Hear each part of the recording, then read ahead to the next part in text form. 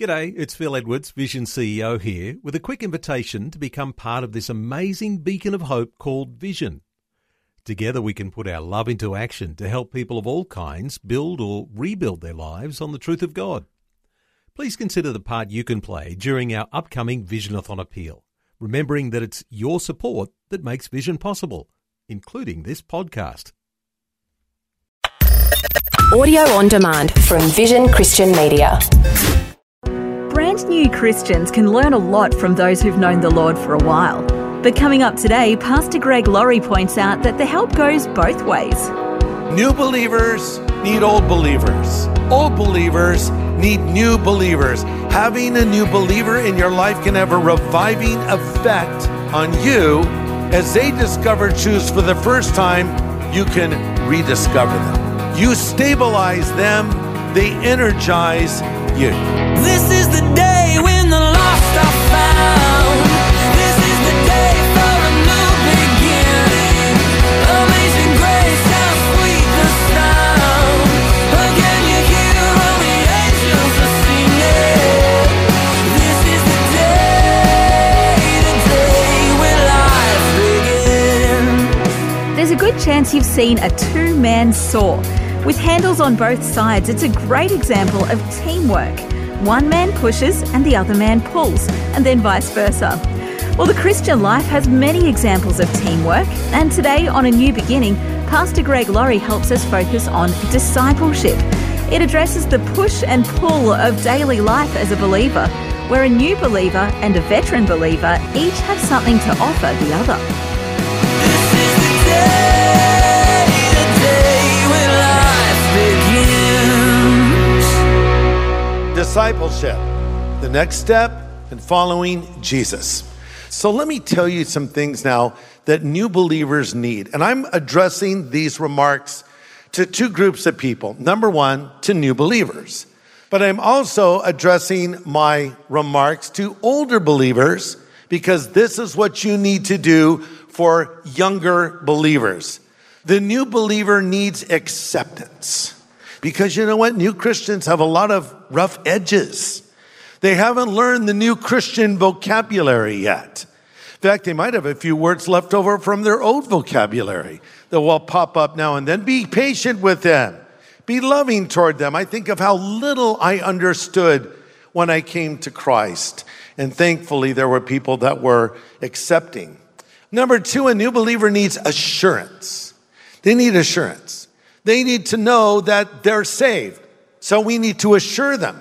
And 1 John 5 says, these things we write to you that believe on the name of the Son of God, that you may know that you have eternal life. They can know, and we need to assure them. And if you're a new believer, we want to assure you as well. Number three, the new believer needs protection.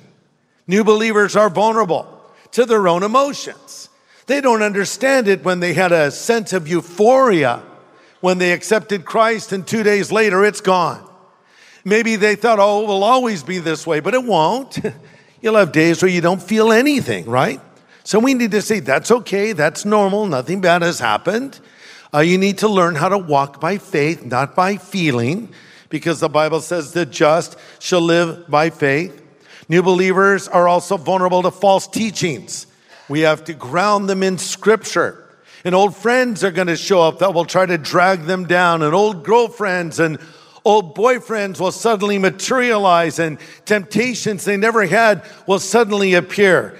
And the new believer, number four, needs fellowship. That's why we want to involve them in our lives. That's why small groups are so good. Because some things are learned in rows and other things are learned in circles where you're together and you can talk about it and you can ask questions. And so we need to bring a new believer into the church. New believers need old believers. Old believers need new believers. Having a new believer in your life can have a reviving effect on you. As they discover truths for the first time, you can rediscover them. You stabilize them, they energize you. This is illustrated with spending time with children. Someone asked me in an interview recently, what do you like to do with your free time? And I said, I like to spend time with my grandkids. I call them up or text them, hey, what are you doing? You want to go somewhere? Yeah, we want to go do this, Papa. We want to get ice cream. Then we're going to get ice cream. We want to walk around in the mall. Let's do it. We want to do this other thing. Let's do that. See, my job is not to parent them. My job is to grandparent them. Fill them up with sugar and send them on home. Right?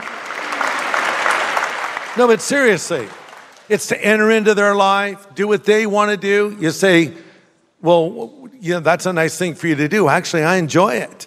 It's good for me too. And I think when you have a new believer in your life, it energizes you as well. Some grandparents have collected a lot of things over the years that they have in their home. And they say to the grandkids when they come over, don't touch anything. That's fragile. Don't break that. Get rid of all that junk, okay? Put it in a box. No one likes it anyway. It's funky old stuff. Put it away. Go admire it sometime on your own. When your grandkids come in, make your home a welcoming place. And the same is true spiritually. Have a life. Have a lifestyle. Have a home that's welcoming to new believers. It's good for them and it's good for you. Because a new believer might ask questions that you don't have the answers to.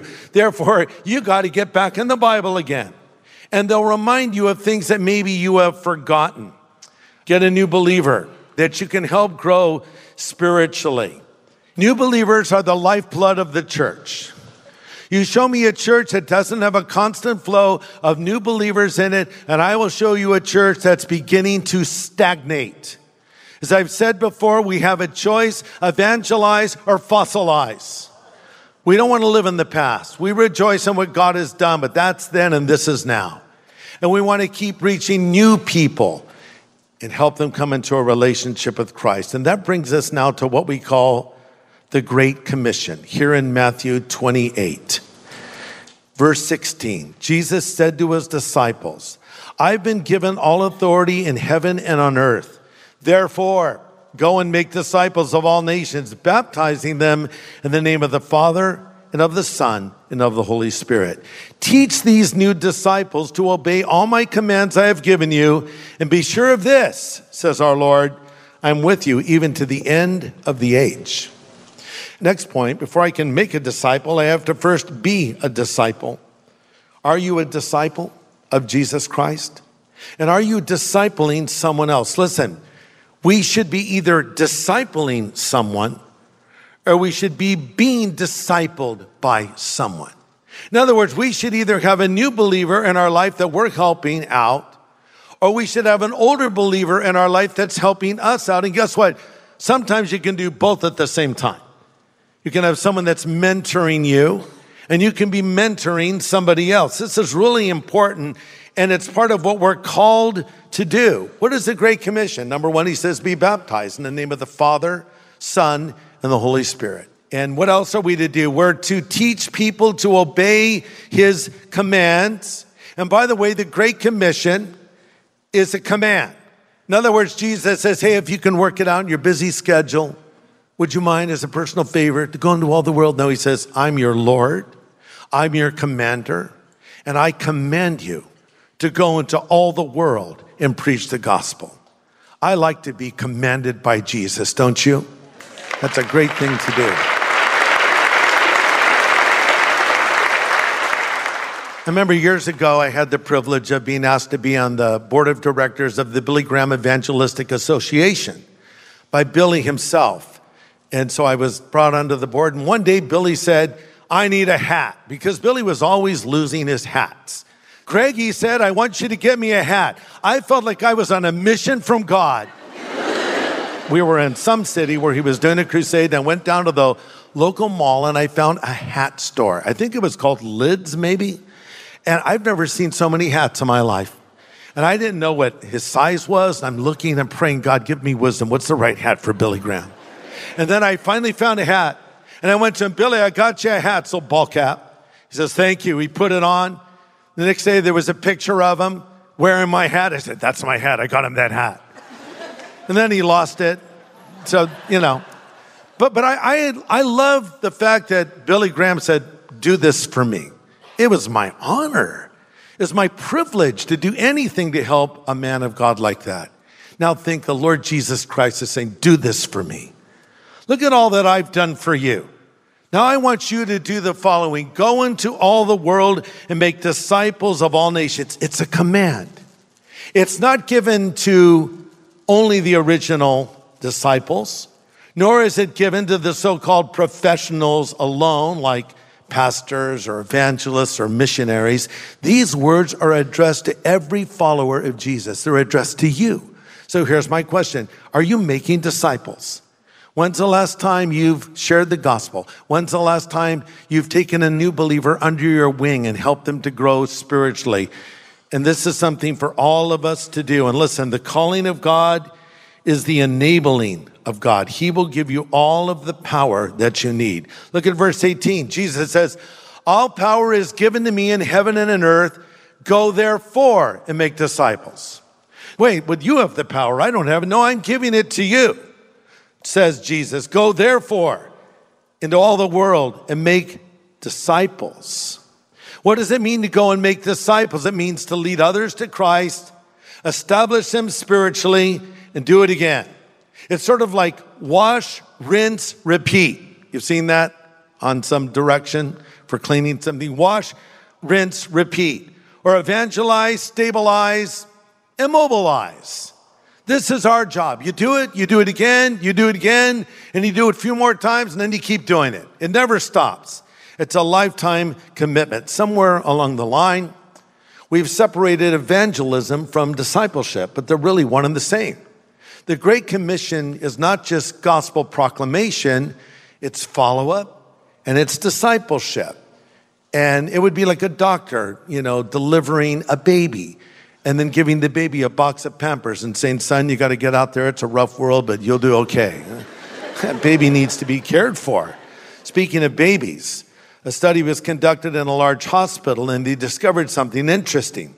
They found that the people working in the nursery noticed that the babies who were in their cribs near the door did better than the babies in the cribs in the other parts of the room. They wondered why. After a careful study, they discovered the nurses were more prone to give attention to the babies near the door as they went about their duties. This is what a new believer needs. They need care. They need attention. You need to take time for them. This is what we're all called to do. In Acts 1:8, Jesus says, you shall receive power after the Holy Spirit has come upon you to be witnesses to me in Jerusalem, Judea, Samaria, and the uttermost parts of the earth. I'll give you the power you need. And it's interesting, the word that Christ uses for power there comes from the Greek word dunamis, which we translate into the word dynamite. You've probably heard of Alfred Nobel because there's something called the Nobel Peace Prize. Did you know that Alfred Nobel was an incredible inventor, and he actually invented something that we now know as dynamite? So during World War I, this was a game changer to have something with that explosive power. And Nobel went to a friend who knew Greek, and he said, what is the Greek word for explosion? And the man said, well, it's dunamis. And so Nobel named it dynamite. But the problem was so many lives were taken because of dynamite. Alfred Nobel decided he didn't want to be known for that. So he developed something called the Nobel Peace Prize, which had a cash prize attached to it that was given to people who work for the cause of peace. And today we know him more for that. But here's the point. Explosive dynamite power. Paul says, I'm not ashamed of the gospel of Christ. It's the power, same word, of God unto salvation. There's power. And you need power. We all need power. We plug our phones in every day. My phone is constantly draining. What about yours? And we plug in our cars now too. We plug in all kinds of things. God wants to infuse you with Holy Spirit power each and every day. The Bible says, don't be drunk with wine, but be filled with the Holy Spirit, speaking to yourself in psalms and hymns and spiritual songs, singing and making melody in your heart to the Lord. And that word that is used there for be filled means be constantly filled over and over and over again. You need refills. But it seems strange to you if you had a car and drove it for maybe a week, and then it wasn't running. You took it to the gas station and you think, can you fix this car for me? And they would ask you, have you refilled it with gas? Oh, I didn't know about that. No one told me. Yeah, you need to refill your car.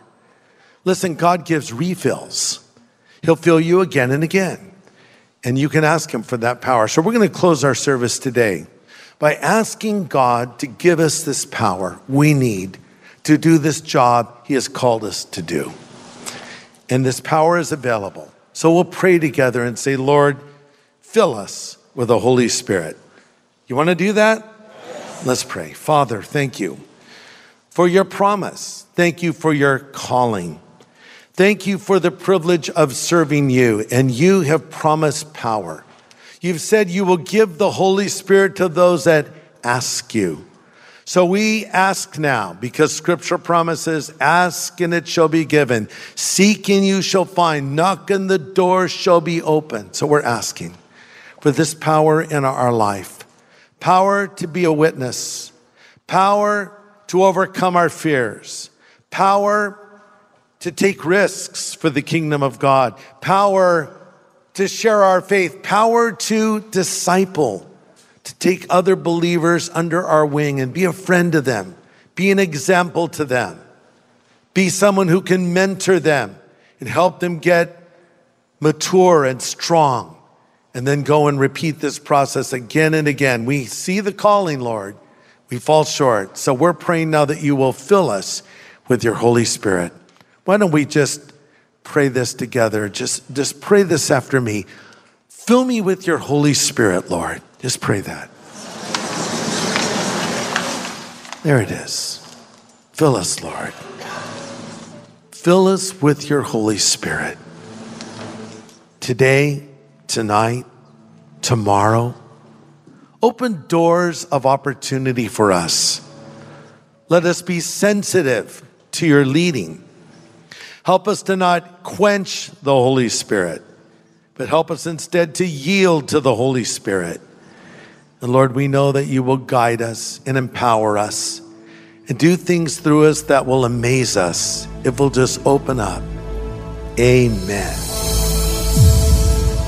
Pastor Greg Laurie, praying that God would empower us to serve him properly. Important insights on the dynamic of discipleship today on A New Beginning. Well, next time on A New Beginning, we'll be reminded of the importance of loving God with all our hearts and discover the benefits of that kind of devotion. This is the day when life begins. Today's message from Pastor Greg Laurie was called Discipleship, the next step in following Jesus. If you'd like to listen again, just download the free Vision Christian Media app where it's available as a podcast, along with more inspiring Christian content. Just search your app store for Vision Christian Media. Station sponsor. Thanks for taking time to listen to this audio on demand from Vision Christian Media. To find out more about us, go to vision.org.au.